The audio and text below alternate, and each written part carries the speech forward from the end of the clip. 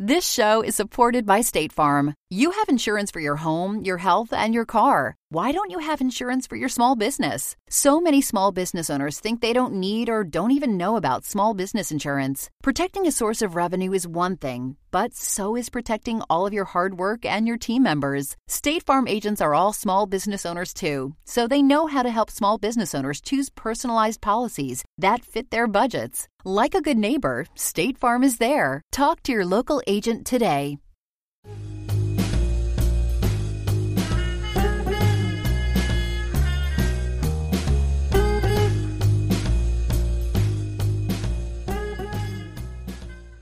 Welcome to 1001 Radio Crime Solvers Podcast. This is your host, John Hagedorn, and we want 1001 Radio Crime Solvers to be your favorite place to go to enjoy a great mix of vintage detective shows from the golden age of radio. The scripts were great, the action was hot, and even the old commercials are enjoyable. And now, another episode of 1001 Radio Crime Solvers is ready to go. Enjoy! From the pen of Raymond Chandler, outstanding author of crime fiction, comes his most famous character in The Adventures of Philip Marlowe.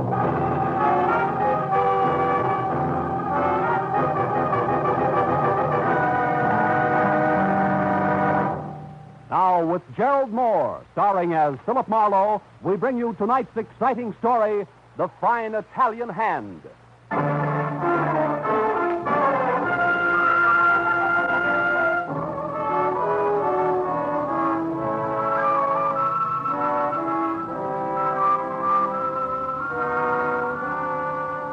The day just past has been full of jarring contrasts.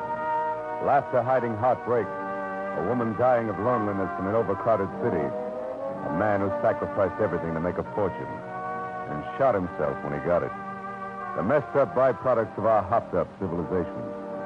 The thought of them stayed in my mind as I drove over the freeway to San Fernando Valley because the job I was on promised no change in the day's pattern of combining things that didn't belong together. When I parked at the corner of Magnolia and Van Nuys Boulevard, I was still trying to reconcile my new client, the owner and operator of a little amusement park for children, with the panicky voice on the phone that had begged me to come at once. It wasn't hard to spot. A heavy-set old man moving among the stampeding merry-go-round stallions and picking crumpled tickets like plums from the fists of laughing kids grabbing for brass rings. We never changed, do we? When he saw me, he hopped off. Nick, take over, please. Take over, Nick. You, Mr. Marlowe, maybe? That's right, Mr. D'Angelo. Oh, Mr. Marlowe, come this way to my little office. All right. We got to talk right away. No time to waste. Oh, that's a nice little boy. I'm very proud of you. Now, you take your free ride with Nick. I got to talk to some business. Goodbye. Come in, Mr. Marlowe. Please, sit down. Thanks. Mr. Marlowe, I'm a very worried man. Yeah, I know about your son, you said on the phone. What sort of trouble is he in, Mr. D'Angelo? He's a good boy, my Bernardo. He's been to college. He's a veteran from the war with 2 bronze stars and a purple heart. Look, there's his picture in his uniform. Ah. He's a good boy. Sure. Now he's in a jam, is that it? Yeah, he's in a jam with a gambler, man named Safran. You know this man? Yeah, slightly. Frank Saffron's a bad boy. Does your son owe him money or what? No. My boy not throw his money away like that. No. It's about a girl. Oh. Which way does it go? She's Saffron's girl and Bernardo's making a play for her? That's right.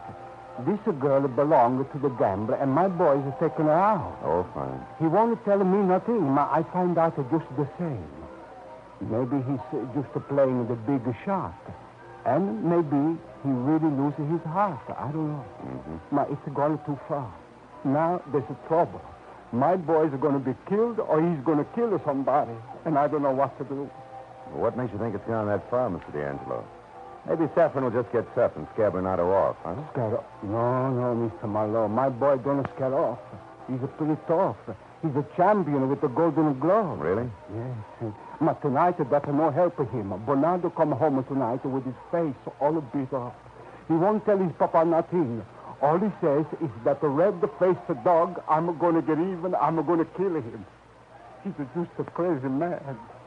My Bernardo, he won't listen to me. He pushes me away and he go out again. Red face. Doesn't fit Saffron. You sure he was the one who had your son beat up? Oh, sure, of course. Who else? And just because of this dancer, this Paula.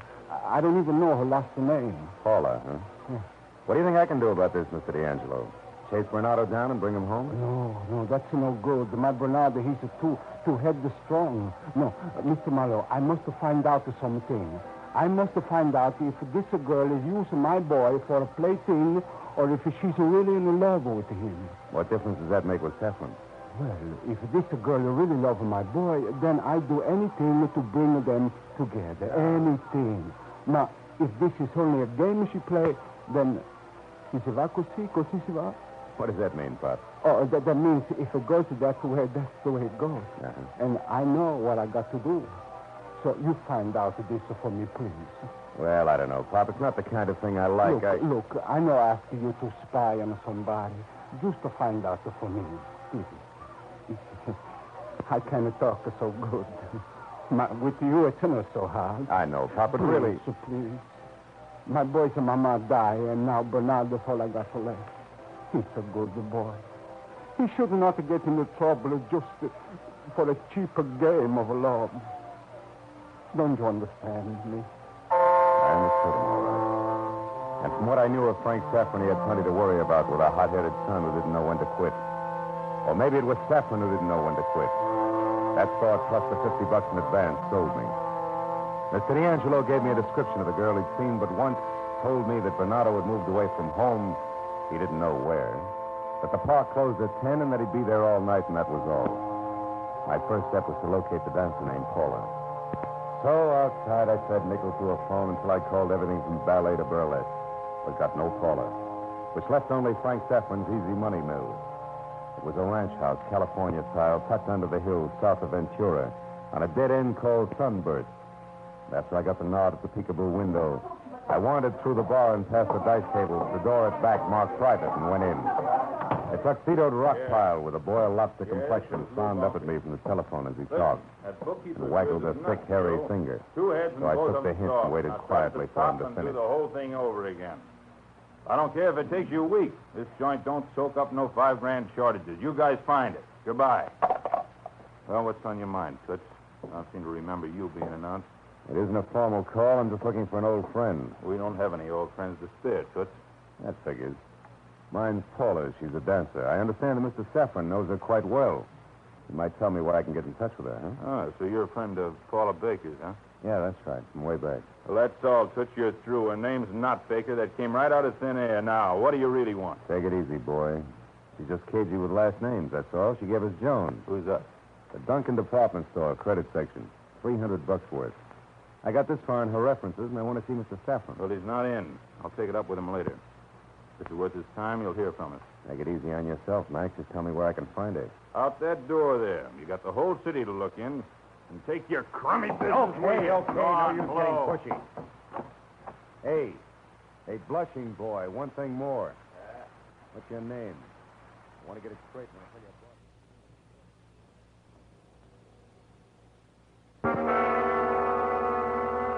Just so it wasn't a total loss, I'd managed to keep the back door open long enough to snap off the night latch. And I'd met the red-faced man who no doubt supervised the beating Bernardo had taken earlier. I kicked plenty of noise out of the iron steps going down, and then I crossed the parking lot, leaned back against the wall, and waited. Halfway through, my first cigarette bunker came out, got in his car, and drove away. I watched him out of sight, then slipped back in quietly, located Saffron's 8x12 desk, and started through it. In the top drawer, I found first a letter with the gambler's home address on it. And under that, a picture. One of smiling lovelies posed in front of a dance studio on Wilshire. She wore Paula's description like a snug pair of slacks, and dance instruction was a field in the fine art of hoofing that I'd overlooked completely. I closed the drawer and started out when I heard someone coming. I jammed my cigarette into the ashtray and ducked back against the door frame as the cleaning woman bustled in.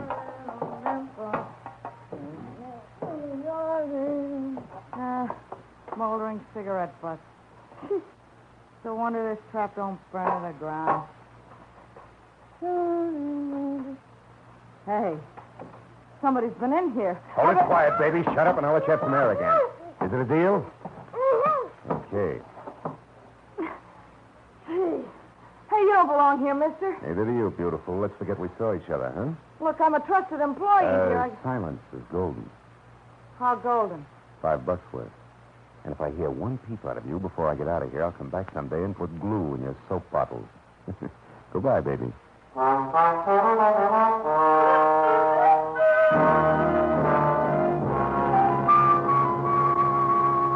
dance studio was pleasantly glossy from its ultra-modernistic facade on Wilshire Boulevard to its far from old-fashioned receptionist inside, who signed me up, expressed sympathy over my rusty rumber, and assured me that since I'd heard so much about her, I could have Paula, that is, Miss Calvin, while on duty as my instructress, if I'd only be so kind as to step this way. So I stepped this way, into a ballroom with a black burnished floor that looked as deep as the night sky, and after a deft hand signal from the receptionist, Paula Calvin glided toward us. Introductions were made. How do you do? And suddenly, the room was filled with the soft beat of a rumba band, and we were off. Rusty or not, it would have been fun if I hadn't had work to do. That part was tough.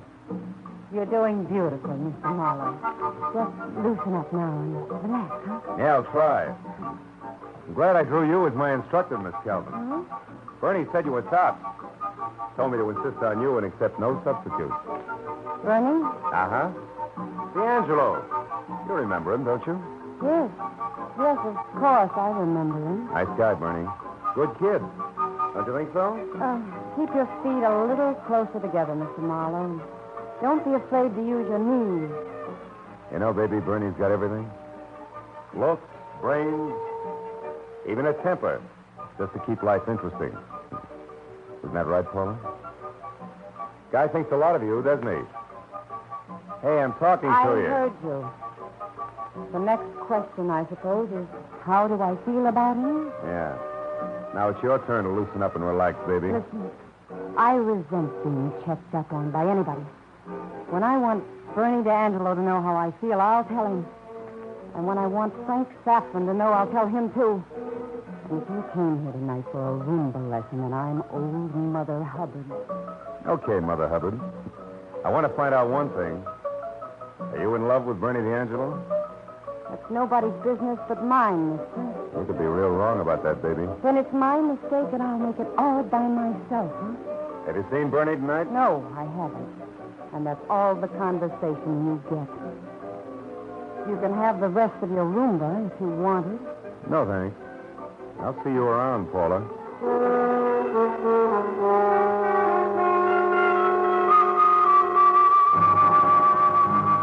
The next best bet for finding what my client wanted was a talk with Saffron. I stopped and called his gambling client, but he was still out. So I drove up into Coldwater Canyon to number 8100. The first real hint that something was wrong was a curtain dangling at a crazy angle over one of the lighted windows. Next, it was the front door, standing 6 inches open, and inside, the legs of an overturned table sticking up in the air, and then pieces of a broken lamp littering the floor. That was only the beginning. I nudged the door open and stepped in. It was a mess. I saw his feet first from behind the couch. It only took one glance at his face. Frank Saffron had been literally beaten to death by a pair of very fast, very deadly fists. Don't move 1 inch, Jocko. Do I take 3 guesses or turn around and look? Bernardo with gun. Oh, I got it all right. It was his. Automatic, caliber 45, and I'll use it if I have to. Who are you? Name's Marlowe. One of Saffron's boys? You got a real talent for being wrong, haven't you, kid? Who are you? A private detective hired by one Ambrosio D'Angelo. Papa. Yeah. Because he was worried sick about his boy. Sucker. But I told him to stay out of it. I told him it was my business. And you did a nice, thorough job of handling it. You did this, didn't you? Yeah. Saffron had it coming to him. I was beat up tonight on his orders. I came here to pay him back, but I didn't intend to kill him. What'd you stick around for? I didn't stay He looks around. to me like he's been dead over an hour. I left, then I got word, and I came back just a few minutes ago. Yeah, I know. You found out he was dead, huh? Well, I guess I better call the police. You better stand still. If you're really working for my old man, if you really want to help him, the best thing you can do is to get out of here and shut up about this until tomorrow morning. I don't work that way, kid. I'm going to call your old man and the police. And we're going to sit here until they show up. You won't give me a break. Not that kind. If you run, you haven't got a chance. We'll just have to see about that. I'm sorry it turned out this way, but it didn't. I got a lot of things to do. So take your ethics, Marlowe, and sleep on them. Oh, Bernie, don't run. Come back.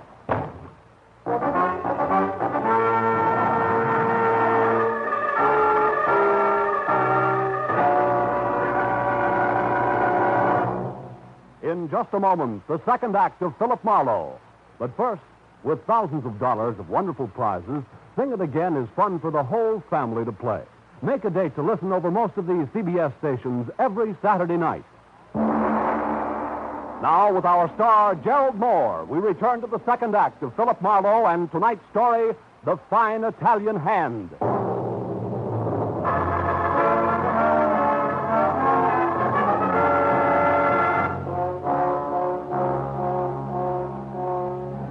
I splashed some water on my face and wobbled over to the telephone that was spilled across the floor near Frank Safran's broken body. It was too late to do anything more constructive than call my client and, before he heard it from the police, tell him what his boy, Bernardo, had been up to. The kind of job I'd have given at least an eye tooth to get out of. So when I dialed his number and got no answer, I was glad, even though it didn't quite figure that the elder at the end wouldn't be in. Now there was absolutely nothing to do but call the police or... Get away from that phone. Or pay attention to a man who just stepped into the room. A man with a red face who also held a gun in hand. Oh, well, the department store, Dick. That's how he gets around. Or is it just that Frank's last name was Jones, too? You're overworking a bum joke. Also, I didn't do this. And who did? And how do you figure in around here and over at the club? Come on, smart guy, let's level. First, who are you? The name? Marlowe. And the trade? Private detective. Hired by who? Come on, let's not pull teeth. Who you working for, Marlowe? Quiet old guy named D'Angelo. Does nothing worse than run a merry-go-round for kids. Mean anything? Quiet old guy. Yeah, that must be the punk's old man, huh? Which means that the kid, Bernie, must have done this, right? Yeah, he did it. But only after he got cut up this afternoon by the late Mr. Safran here, or representative. That's not me, Rover boy. I never messed in Frank's private life any more than I could help. Which means what? But I take Bernie D'Angelo one night to a flat he has over on Lancashire near Moore Park. A flat on Lancashire? What number? I don't know. It's the first house off the corner of Moore Park on the south side. He just moved in. Well, what's the difference, whatnot? Don't move, Marlowe, or I'll knock you flatter in that handkerchief. What handkerchief? That one by the body. Oh, yeah. With the initials D.A. The apostrophe A is in D'Angelo. That does it. Okay, Buster, put away the howitzer. I'll leave quietly. For where? For a crack at that flat on Lancashire near Moore Park, south side. Why? So that if the kid's still around, I can stop him without calling the cops. And only rattle him into losing his grip altogether. Which would mean lots of firepower and a kid sooner or later dead in the gutter. What's wrong with that? A couple of things. But in particular, what it might do to her. Yeah, I know. To a nice old guy who runs a merry-go-round for kids. Nuts. So long, sucker. The howitzer's lowered. Beat it before I start crying.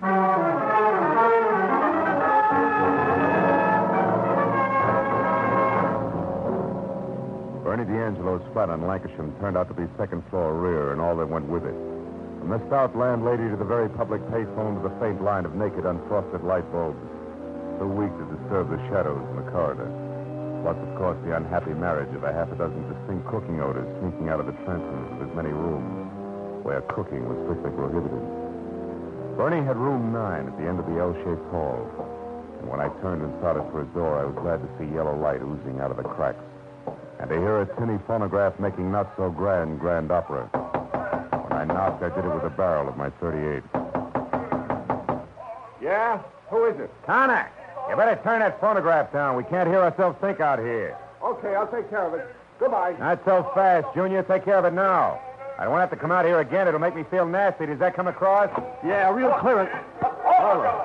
Yeah, Marlowe, get back all the way. Cut it out. Quit shoving. Oh. Quit shoving. What do you want with me? Conversation for a starter. Turn that thing off. Now, we're going to talk, Bernie. About what? Not my old man again. That's a waste of time. What's done is done, Marlowe. You know that. Yeah, and I also know you'll never get any place running. Unless we try real hard. Don't turn around, Marlowe. Oh, fine. Madame Lazanga. Take his gun, Bernie. Throw it over there. Yeah. If you please, Mr. Connor. How stupid did you think we were, Marlowe? Or have you forgotten all about Paula here? No, I hadn't forgotten. Just figured she might be on the other side. Then you figured wrong because there's never been any other side. Never been anybody but Bernie from the moment we met. Which is why you kept dating Frank Saffron? Which is exactly why I kept dating Frank Saffron. I didn't want him jealous and gunning for Bernie. I didn't want trouble.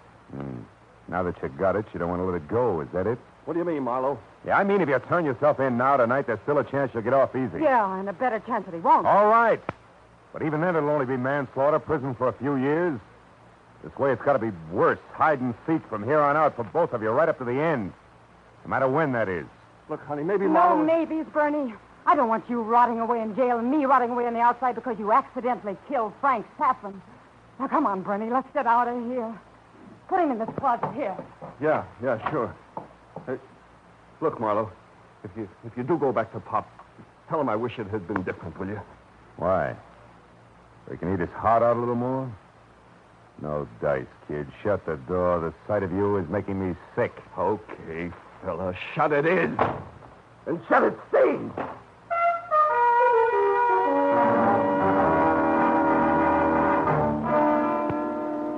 Best had been swinging wild, hoping that a lucky punch, no matter how low, would connect and jar some sense back into the kid. But it had played differently, and as I started to kick the lock on the closet door, I knew now that Bernie D'Angelo resented me and probably his father along with the rest of the world. It wouldn't give him an even break. All in all, it was the kind of thing that made me mad enough to do the trick. Well, that's a fine way to treat a house. What's the matter? Handsome or fight over the girl, or don't you like the way the furniture's arranged? Which? Neither. Before you get too upset about this landlady, I'll cut you in on something. A minute after I get to your phone, every cop in town is going to be looking for your star boarder. Because tonight, Bernie D'Angelo killed a man. Yeah, it's got nothing to do with the stuff you've wrecked. Come on, Handsome, let's settle up. There's one splintered door and a this smashed is my lucky day. and a lot of little pieces that used to be a vase. That broken box over there with them papers in it ain't mine, so it's no charge. Okay, how much... how much do you want? How much? Well, 20, 25, 30 with the vase. $30 in all. Well, Hanson, what is it? What you staring at? Oh, this slip of paper here. Fell out of the box. So did a lot of other papers. Can't hurt you. It's only a receipt. What's the fuss? Because it is a receipt, Granny, from of all places a department store. A receipt for a present delivered a long time ago. What? Yeah, it's got to be. All right, Granny, here. 30 you said, huh? 10, 20, 25, 30. $30. And if I'm right, sweetheart, I'll send you another vase come Christmas. Now, forget what I said about the phone and Bernie's being a killer. Because a mistake may have been made all the way around. What kind of mistake, Handsome? A big one, a beaut. And I can't be more specific than that until I find the elder Mr. D'Angelo. Good night, Granny.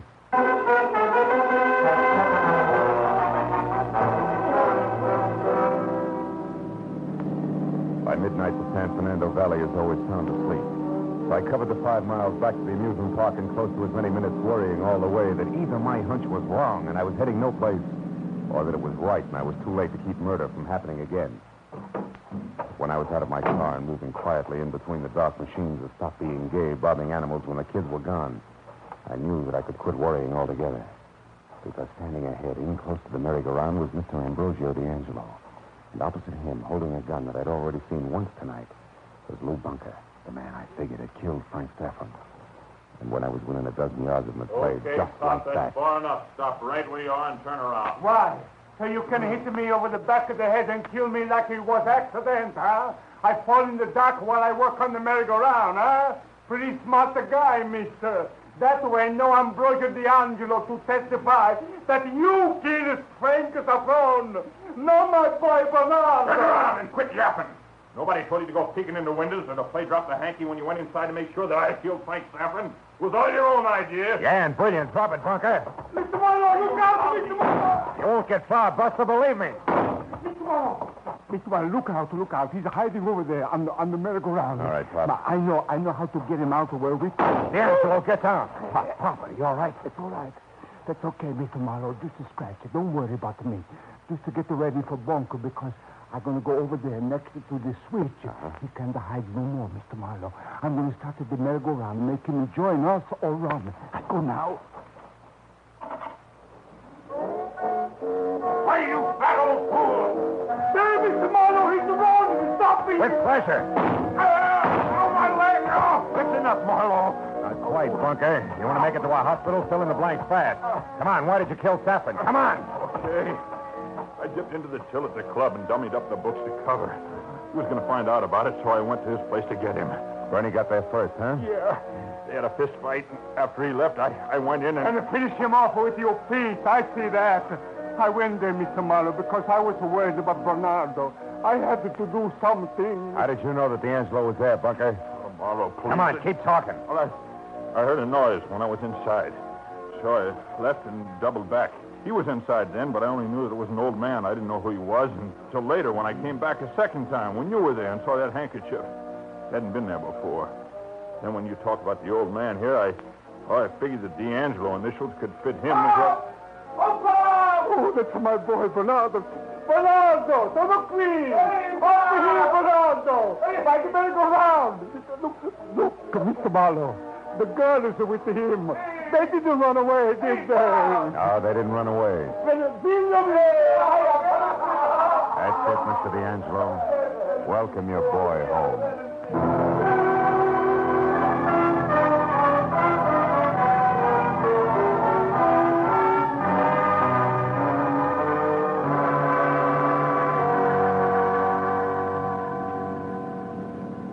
Mr. Marlowe, it's going to be tomorrow morning before all the policemen are finished talking with my boy and Paula. That's right. After that, everything okay. Mm-hmm. Okay, just because you talk smart to do both of them at Bernardo's flat. Just because of what you said. Well, that and what they were smart enough to do, D'Angelo. I don't think it was easy for them to change their minds and come back to what could have been prison. No, I guess not. It's also on account of you that there won't be no prison, and there won't be a funeral for me. That's what I don't understand, Mr. Marlowe. What? When you tell the policeman that you know where to come and find a little bunker at my place because of a department store receipt, I get all mixed up. I can... I get off here, please. All right, Bob. Well, the receipt was for handkerchiefs monogrammed D.A., Mr. D'Angelo, which would have been sent to you as a gift from your son. That put the idea in my mind that the handkerchief I saw at Frank Saffron's could be yours, not Bernardo's. Oh, così si va. Well, Mr. Marlowe, we are forever your good friends. Now I say goodbye here. Hey, wait a minute, Pop. This is miles from your place. I don't mind driving you home. Oh, no. That's all right. I just want to go round the corner. An old friend of mine is there. Oh. I want to tell him all about D'Angelo's good luck. Thank you just the same, Mr. Marlowe. Arrivederci. I watched him walk away. A quiet old man in a quiet, empty street. A grateful old man who at 3 o'clock in the morning had to find his friend and tell him all about the D'Angelo good luck. And then, when he was around the corner and out of sight, I found myself wondering who the old friend could be. But a minute later, when I had driven as far as the corner and could see which way Ambrosio D'Angelo had gone, I knew. It was less than half a block away. The familiar Gothic architecture, stone, stained glass, and the steeple reaching for the sky. And, his old friend.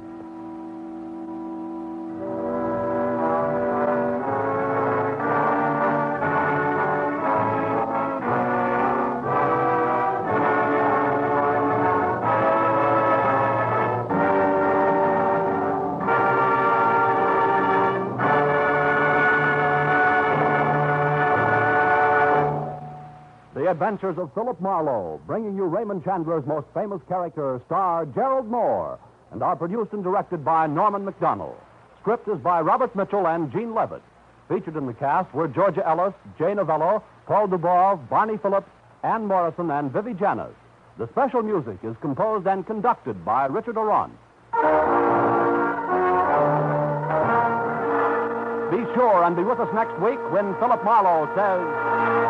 This time I took a beating from a clever Chinese, ran into a twisted corpse in an alley, and watched death strike on the railroad tracks. All because of an open-toed banjo, which was jinxed from the start.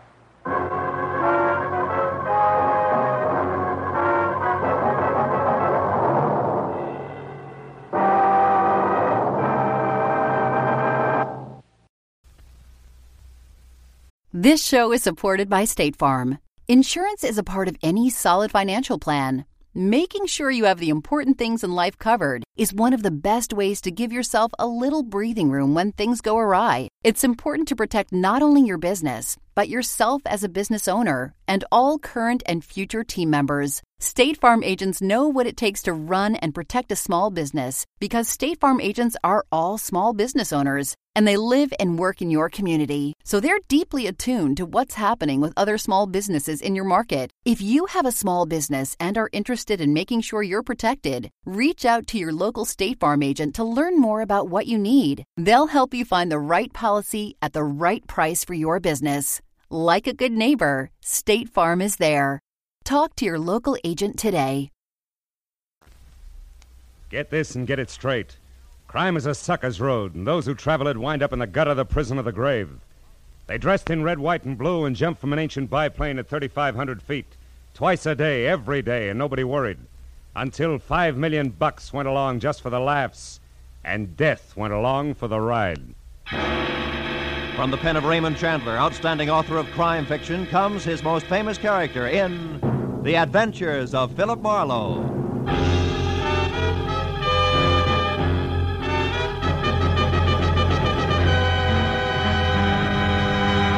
Now, with Gerald Moore starred as Philip Marlowe, we bring you tonight's exciting story, The Birds on the Wing.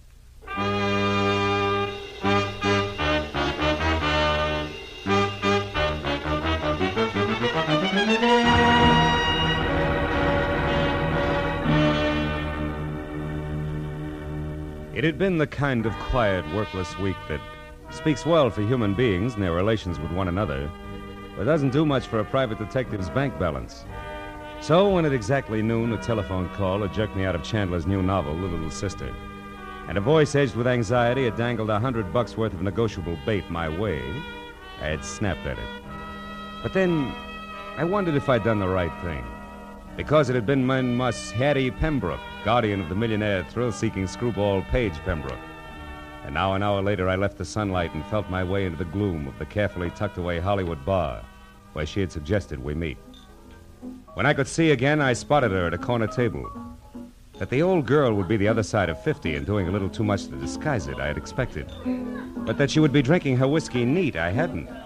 When I approached her and introduced myself, Mr. Marlowe, she started to come right to the probably point, know as much- but didn't quite make it. Oh, how rude of me. I'm sorry. You're probably dying for a drink. Oh, waiter. Well, frankly, no, Miss Pembroke. I'm not exactly dying. Oh, no. I know you men in your early afternoon appetite for a friendly drink. There's no harm in it. Matter of fact, I've already had... Well, I've had a small drink myself. No fooling. Oh, waiter, this gentleman's order, please. Yes, ma'am. What'll be, sir? Scotch and soda, if the lady will join me. Oh, no, I couldn't. Really? Well, all right. Scotch for me too, waiter. Johnny Walker. Yes, ma'am. Now, Mr. Marlowe, let's get down to business. Have you ever been to Oxnard, California? Uh-huh. Good, because that's where my nephew is. Also, it's where the Calumet Valley County Fair is being held. Really? Whatever that may be. Most important, it's where you can probably find out what kind of trouble Page is in. You see, the poor boy is Down just... to his last $5 million. No, I'm sorry, Miss Pembroke. I don't think I want the job after all. Now, one moment. Why not? Well, frankly, I hope you'll excuse the reference to actual living persons, but your polo-playing, motorboat racing daredevil nephew is a jerk. I know.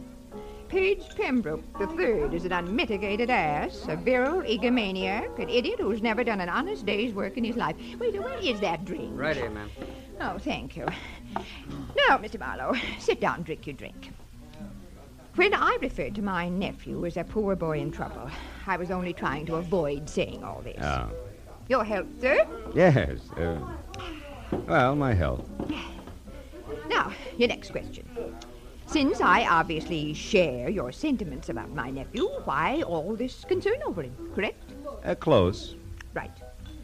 I want to help Paige Pembroke, Mr. Marlowe, because it's my job. My, shall I say, bread and butter? All right, say it. You see, I'm executor of his estate, which my brother, Paige's father, left for him.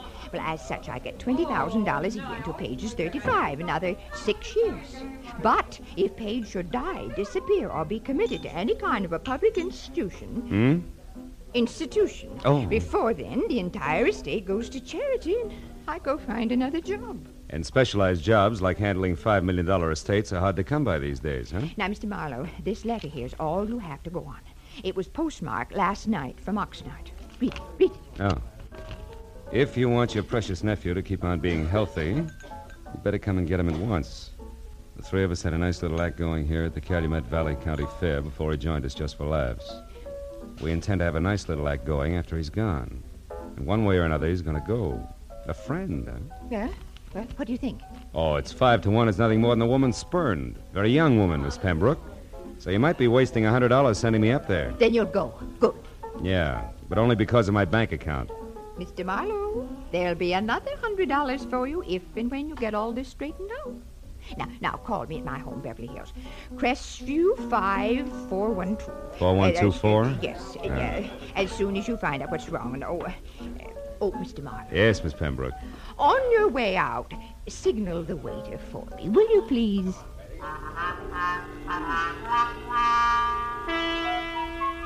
The ride to Oxnard was a pleasant but frustrating hour-and-a-half drive along the kind of beckoning sun-scrubbed Pacific shoreline that always demands to know why you have to work for a living. The ride through Oxnard to the sprawling county fairgrounds located at a semi-retired airport was a fast 10 minutes. So all in all, it was a little better than 3 o'clock, and there was still a measure of boyish bounce in my stride when I started past the prize cows and plain and fancy leghorns and headed for the Midway, looking for the act Paige Pembroke had joined just for laughs. But it was 4 o'clock, and I had checked a half a dozen death-defying numbers before I was standing in front of a banner Columbus could have used for a sail. It said I was getting warm. In iridescent orange cloth on black, it read, "The Plunging Comets. Taffy Starr and Midge Maynard on wings of death with fearless Eddie Knapp at the controls. The greatest parachute act in the world, admission free. 5 and 9 p.m., north end of the Midway. Come one, come all." Yeah, this had to be it. At the north end of the Midway, just outside of a sagging, weather-peeled hangar, I found the World War I biplane that went with the Plunging Comets being mothered by a mechanic who didn't have grease on his face. And beyond that, on an inside wall of the hangar, were the parachutes used in the act, each on a separate hook, its owner's name carefully block-lettered on a card tacked above. Taffy, Midge, and Eddie. And then, scrawled in black crayon, the name I wanted most of all to see, Paige. Lost something, mister? The voice went with the woman and the woman with the act. At the top, there was what used to be called the boyish bob, sticking out of a white aviator's helmet circa 1918. Then a bright red leather jacket open wide at the throat, black riding breeches, black boots, the color of hair that stuck out and said this one was Taffy. I asked if you lost something. Have you? Well, come to think of it, yes. 6'2", eyes are blue, and carries a big, big checkbook. Seen one around? Maybe. Why? Who are you? Name's Philip Marlowe, the millionaire's friend. I'm a yacht salesman. Here's my card. Never mind your card or the very funny jokes. Now, what do you really want? Paige Pembroke before he breaks his neck in your act, or isn't he in it yet? I don't remember. Now, your point. What is it? A letter you could have written? A letter that says Paige is in trouble. Where is he? Goodbye, Mr. Marlowe. Take it easy, Wings. You wouldn't want to hold out on somebody who's only trying to help Brother Paige, would you? I mean, what reason could you possibly have? Other than $5 million you might want for your very own. Why, you... I said goodbye. What's the matter, Taffy? You having problems? Yeah. This Mr. Yacht Salesman is Emmett Kingston, head of the fair's Midway. And you'll be surprised how popular he is with the concessionaries. Now where you going? What else? Good day, Miss Taffy, Mr. Kingston. You know, sometimes it works. Lead with your chin, ride with a punch, and watch for your opening. And I figured I'd try it just that way. So 10 minutes later, when Emmett Kingston, who was carnival people from checkered vest past ornate watch fob to high-button shoes, and shaped like a bowling pin, left Taffy and started trundling down the Midway, I went after him. When he stopped in front of a lunch wagon, I stopped too. And when he went in, approached a man playing pinball machine who was maybe 5'4", and from where I stood conscious of it, I was still behind him. At the pinball machine, a stranger with a thin face that wore a nervous toothpick was also watching the little man's game. Oh, boy, Doc, it's peachy. So when I moved closer to the trio, my face turned away from Kingston. Nobody seemed to mind. Hershey, jack of many trades, I see. What? Oh, Mr. Kingston, how are you, sir? Fine, Hershey, just fine. 800 more is jackpot, Doc. Come on. You wanted to speak to me, Mr. Kingston? No, Hershey, nothing important except about last night. Last night, sir? You were working late for a parachute rigger, weren't you, boy? Or am I wrong to consider 2 o'clock in the morning an odd hour for you to be folding these silks? Hey, Doc, you're going to shoot her, aren't you? Which? Of course she is. Go on, I'll shoot for the gentleman. Yes, sir.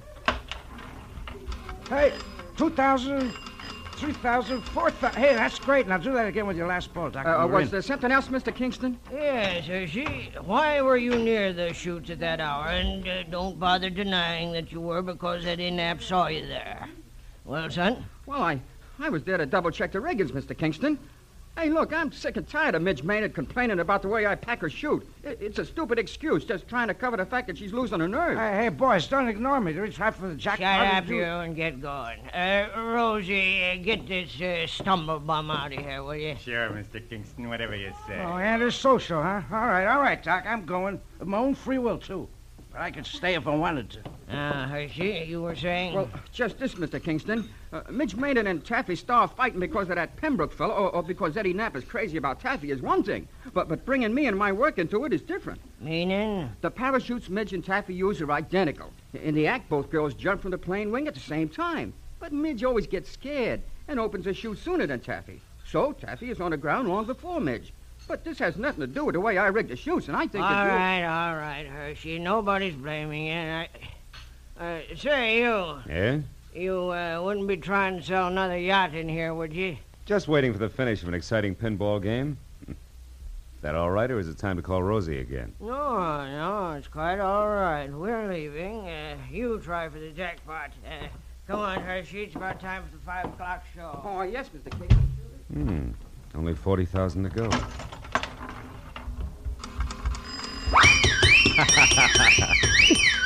Oh, it's the first time I ever hit the jackpot. Oh, that's pretty good, Mr. Marlowe, considering that it wasn't your nickel you won on. Oh. Now that you mention it, Mr. Pembroke, it wasn't. Which should take care of the introductions, Yeah. huh? And that leaves very little. But something. But definitely. Marlowe, you can tell Aunt Hattie from me that at the moment I don't need a watchdog. And when and if I do, I'll go to the nearest city pound for one, not to a private detective agency. I told myself it was foolish to slam the door on my way out. So I slammed the door on my way out. I started north down the midway toward the open stands and the 5 o'clock sharp performance of the plunging comets. When I got there, the act was already underway with the silver biplane taking off. Eddie Knapp in white at the controls, Taffy in her red jacket and parachute crouched on one wing, Midge Maynard in blue jacket and chute on the other. Then as they slowly gained altitude, High Button Shoes himself took over the PA. They did it up well, and by the time the plane was at about 3,000 feet, every pair of eyes was riveted skyward, and an expectant hush thicker than winter fog had settled everywhere. At 3,500 feet, the plunging comets, Taffy, Starr, and Midge Maynard with fearless Eddie Knapp at the controls. They will not open their parachutes until they are within 500 feet of the ground. Now watch. They should be ready. Yes, and yes, there they go. Knees drawn up tight, arms close into their sides, they jumped. Specks in the sky growing bigger as they fell.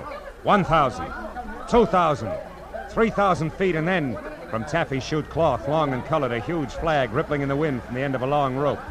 The flag seemed to rise above her as she fell, until the slack was gone, and then suddenly her chute opened, billowing.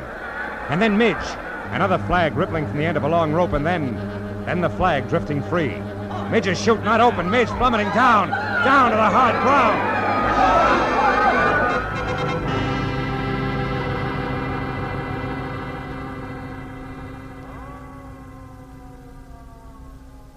The thud slammed home all the way around, kicking hard at every stomach.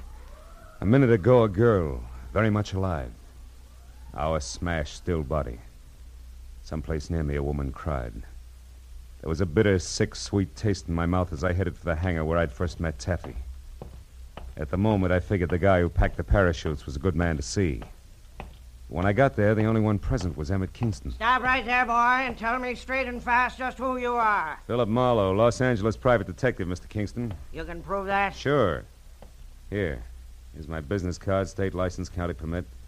I'm working for Paige Pembroke's aunt. She wants his nibs kept out of trouble. Which has what to do with your being here now, Marlowe? Here at this hangar, I mean. Close to where the parachutes are kept. I'm not sure, Kingston. I've only got a hunch. A hunch that Midge Maynard's death was no accident. Yeah, I got more than that already, Mr. Detective. I've got proof. Oh? You see this flag? It's the one that came off Midge's chute. There's a long rope attached to it. Yeah, I know. I saw the act. Pulls the chute open after the flag's flown a while, right? Sometimes, but not tonight, Mr. Marlowe. Tonight it couldn't. Why not? Wasn't it attached to the chute? It was. One end to the chute release cord, the other to the base of the flag. What went wrong? Nothing. Nothing, Mr. Marlowe, except that the long rope on Midge's chute was cut in two by a very sharp knife.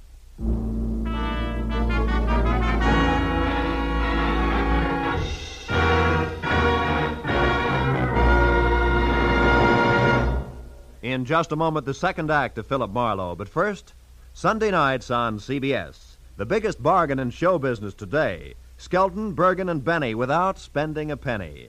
Amos and Andy, Eve Arden, Corliss Archer. 4 A's, 4-star entertainment. The Family Hour with its Hollywood stars and stirring dramas. The Contented Hour with its musical stars in brilliant form. Horace Heidt with his rising stars. 8 great shows heard on most of these same CBS stations every Sunday night, with the 9th, Jack Benny, being heard on them all. Hear them all this Sunday night.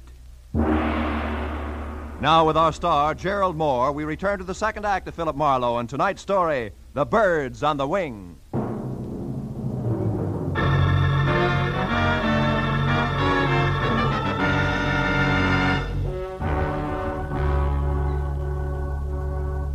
When Midge Maynard's grim accident turned out to be grimmer murder, I left Kingston and headed for a phone to call my client. Everywhere the chill of the viciously spectacular death lay like a soggy blanket. At the exposition office, I found a phone and finally got through to Hattie Pembroke. She listened up to the word murder and then, between gasps, insisted on coming out to help me. When I hung up, I turned to see that the pilot, Eddie Knapp, had been standing in the door listening. He looked sick. What's it to you, mister? What's what to me? Midge. The long drop she took out there. And Pembroke. I heard you say Pembroke. What do you got to do with him? Just a minute, fella. I'm not sure it's any of your business. It's my business, all right. That kid gave me a big grin up there just before she jumped. And I watched her fall every inch of the way. So did everybody else. Look, I know how you feel, Eddie. You don't have any idea how I feel. Don't try to kid me. That mob out there loved it. That's the only reason they come to watch, the hypocritical buzzards. You got a finger in this pie, an angle all your own. I'm going to find out what it is. Take it easy, Knapp. You're talking yourself into something real silly. Yeah? Listen, ever since that louse Pembroke showed up here, there's been trouble brewing. Now Midge is dead. She was a friend of mine. Best friend I had. Aren't you pulling a switch, Buster? What happened to your red-hot passion for Taffy Star? Oh, you nosy... Come here, you jerk! Look out my arm! Buzz boy, and unless you want to take off with a busted wing, stand still. Now get this, Eddie. I've got no beef with you yet. In fact, we might even be on the same team because I want Pembroke out of here just as much as you do. So cool off! Who are you? Private detective named Marlowe. I got news for you. Midge fell because her chute was fixed. She was murdered. Murdered? You heard me. Where's Hershey? He packed the chutes. Have you talked to him? No, I can't find him. You mean he's run away? With that filthy half-pint psycho? Now listen, for your own sake, Eddie, leave Hershey to me and the police. You know where he's staying? No, I don't. In town someplace. Well, didn't he ever tell you where? Come on, think, Eddie. Well, yeah, he told me he had a buddy in town. Some guy who runs a pool hall. I didn't pay much attention. That's enough for a starter. I'll find him. And keep a lid on your temper, Eddie. I'll see you. As I crossed the grounds to my car, I looked back once at Eddie Knapp standing in the office door, rubbing the shoulder I twisted for him. I hoped he'd stay out of circulation until I got back because the barnstorming flyer was charged up like a high-tension wire. The way he felt there'd be sparks no matter who he touched, Taffy, Pembroke, or Lyle Hershey. But my immediate worry was the location of the lambing parachute packer, so I drove into Oxnard, found a phone booth, and went through the book calling pool parlors. I finally hit pay dirt at a joint called Pindy's. It's 212 B Street, upstairs in the back. 212 B Street was an apartment, second floor rear over a boarded-up fish market. I went up the stairs to the half-open door with my hand around my .38. But the shooting part was all over. Because Lyle Hershey was crumpled in the bedroom door with the slovenly abandon that violent death always has. And the look of the puddle of blood under him, he'd been that way over an hour. I started backing out, just as someone else started up the stairs. So I flattened myself against the wall beside the kitchen door and waited. Lyle, it's Taffy. Come on in. Take a good look, Taffy. What are you doing in here? Where's Lyle? It's a great act, baby. Holds water like a duck's back. What do you mean? That wherever there's murder, there's also motive, and you've got it, Taffy. Lots of it. Me? What are you talking about? Maybe he's dead, and maybe you killed him. Keep him quiet, because maybe he fouled up Midge Maynard's parachute on your orders. Consequently, he had you over a barrel. On my orders? You're out of your mind. And maybe you had to get Midge out of the way because you objected to Paige Pembroke and his idle millions honing into the act. Objected so strenuously that she was doing something about it, such as sending threats to his Aunt Hattie. Let's face it, baby, it fits. But not tight enough, Marlowe. Oh, Paige, darling. Taffy, I got worried when you didn't come back to the car, so I decided... Don't move, Marlowe, or I'll shoot. Pembroke, if you got any sense in that gold-plated skull of I'll yours... show it, Marlowe. I stood outside and listened to enough of your crackpot theories to know you're nuts. I don't need any advice from you at this point, so keep your long nose out of my business. Now listen, you harebrained dope. You just stand there like a good little boy. Taffy and I are leaving, and don't try to follow too fast. Go on, Taffy, outside. I'll follow you. So long, detective. I let him go. Spent 20 useless minutes searching the almost bare apartment for any kind of an answer, but came up with nothing. Hershey's body at my feet convinced me there was nothing in Oxnard for Marlowe. And the sooner I dumped the whole mess into the laps of local law and order, the better. So I kicked out the 10-cent lock on the flimsy door and went down the stairs. I cut through an alley to the street and started across to where my car was parked, when I was bracketed by a pair of headlights on a sleek Nash convertible.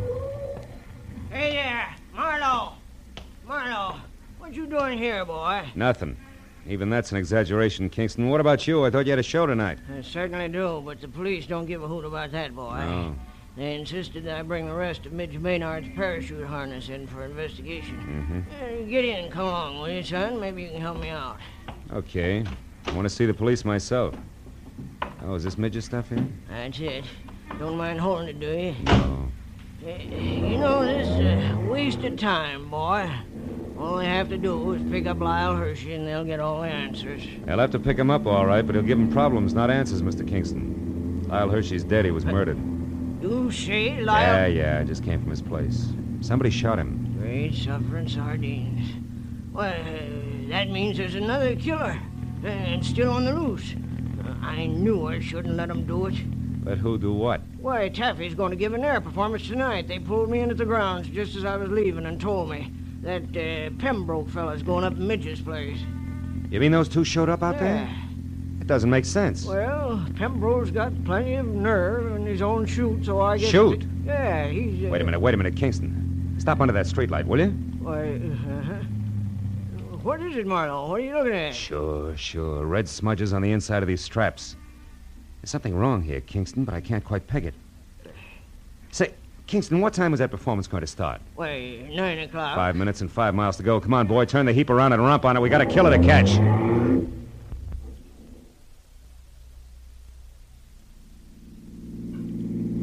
Swing out in front of the hangar, Kingston. Hurry.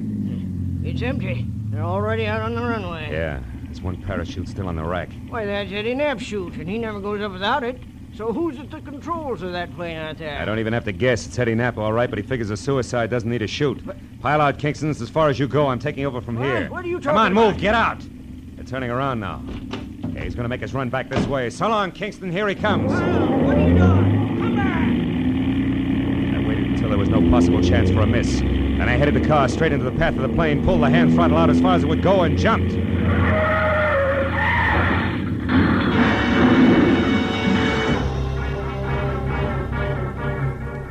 From there on, it was easy. The plane sort of stumbled over the car, rolled up on its nose, and stayed there. Quick work by the volunteer crash crew took care of that. A box of bandages took care of the collection of minor cuts and bruises all around, and the Oxnard police took care of Eddie Knapp. Everything had come out more or less even, except my client, Hattie Pembroke. She showed up at the finish line slightly on the bias, which no doubt was her normal late-evening state. Also, she was as full of questions as an insurance adjuster. Now, young man, I paid you a substantial sum of money for this day's work, and therefore, as your employer, I'm certainly entitled to a comprehensive report of the entire business. And I insist All right, Hattie, whoa. I'll run through it once more, and that's all. Now, look. First, the threatening letter you got was written by Midge Maynard because she was afraid Paige was going to break up the act. You get it? But the real screwball was Eddie Knapp. He was crazy about Taffy Star and insanely jealous when your nephew and his money showed up. Knapp decided if he couldn't have Taffy, nobody else would, because he'd kill her. And yet Midge Maynard was the one who got killed. You catch on quick. Knapp killed Hershey because he was afraid Hershey had seen him tampering with the chutes. You get that? No. Oh. On second thought, Marlowe, maybe you better submit a written report tomorrow. Yeah, with adding machine enclosed. Now, look, Hattie, it's not Hey, that... Marlowe, Paige and I want to apologize.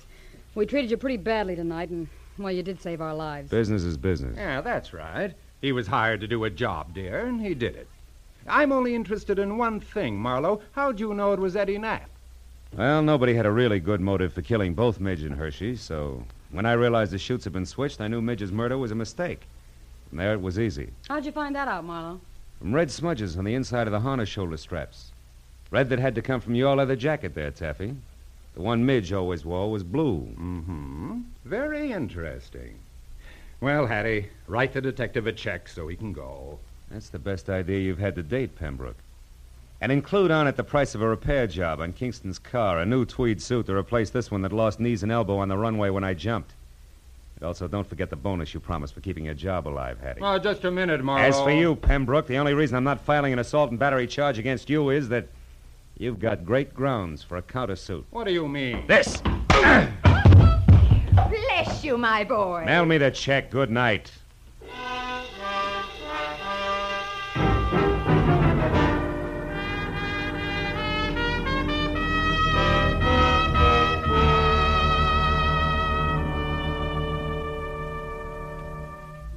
Well, a few informal cups of coffee at the Oxnard Police Headquarters cut through most of the paperwork. But at that, it was after 2 when I finally picked up my car and drove the inland highway for home, past dark, quiet farms, where down-to-earth people made down-to-earth livings and slept at night. Yeah, the countryside was full of them.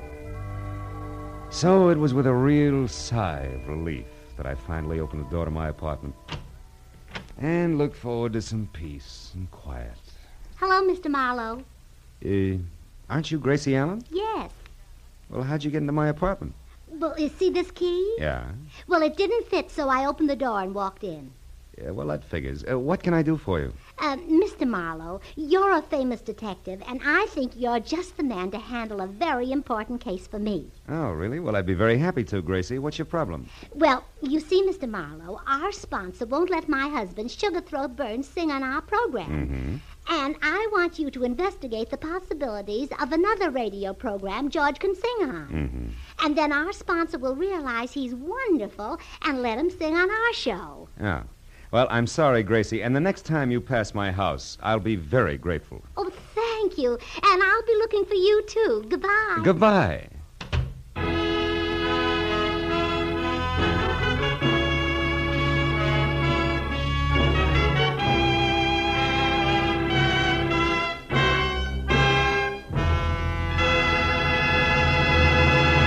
The Adventures of Philip Marlowe, bringing you Raymond Chandler's most famous character, star Gerald Moore, and are produced and directed by Norman MacDonald. Script is by Robert Mitchell and Gene Levitt. Featured in the cast were Lois Corbett, Rita Lynn, Don Randolph, Junius Matthews, Jack Moyles, and Jimmy Eagles. The special music is composed and conducted by Richard Orant. Be sure and be with us again next week when Philip Marlowe says... It started with a kid hawking papers on Hollywood Boulevard and moved from there to a house full of hate on a quiet street, a blonde liar on ice skates and a corpse in a burned-out shack. And it all wound up right where it began, in the heart of the kid on the corner.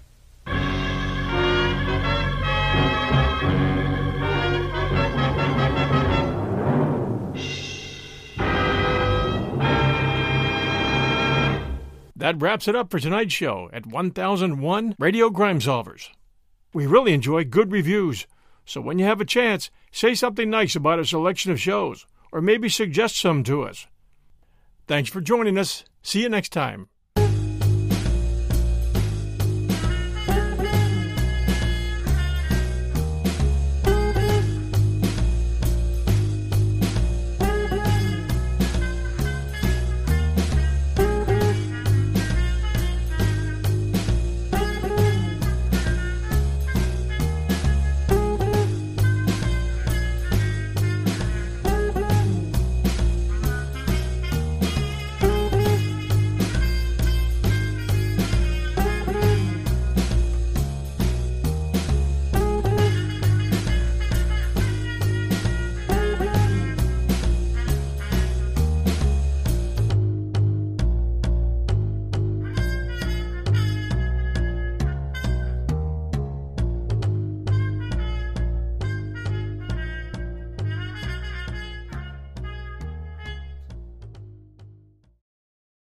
Thanks to State Farm for supporting this show and helping our listeners protect their businesses and lives. Like a good neighbor, State Farm is there. Talk to your local agent today.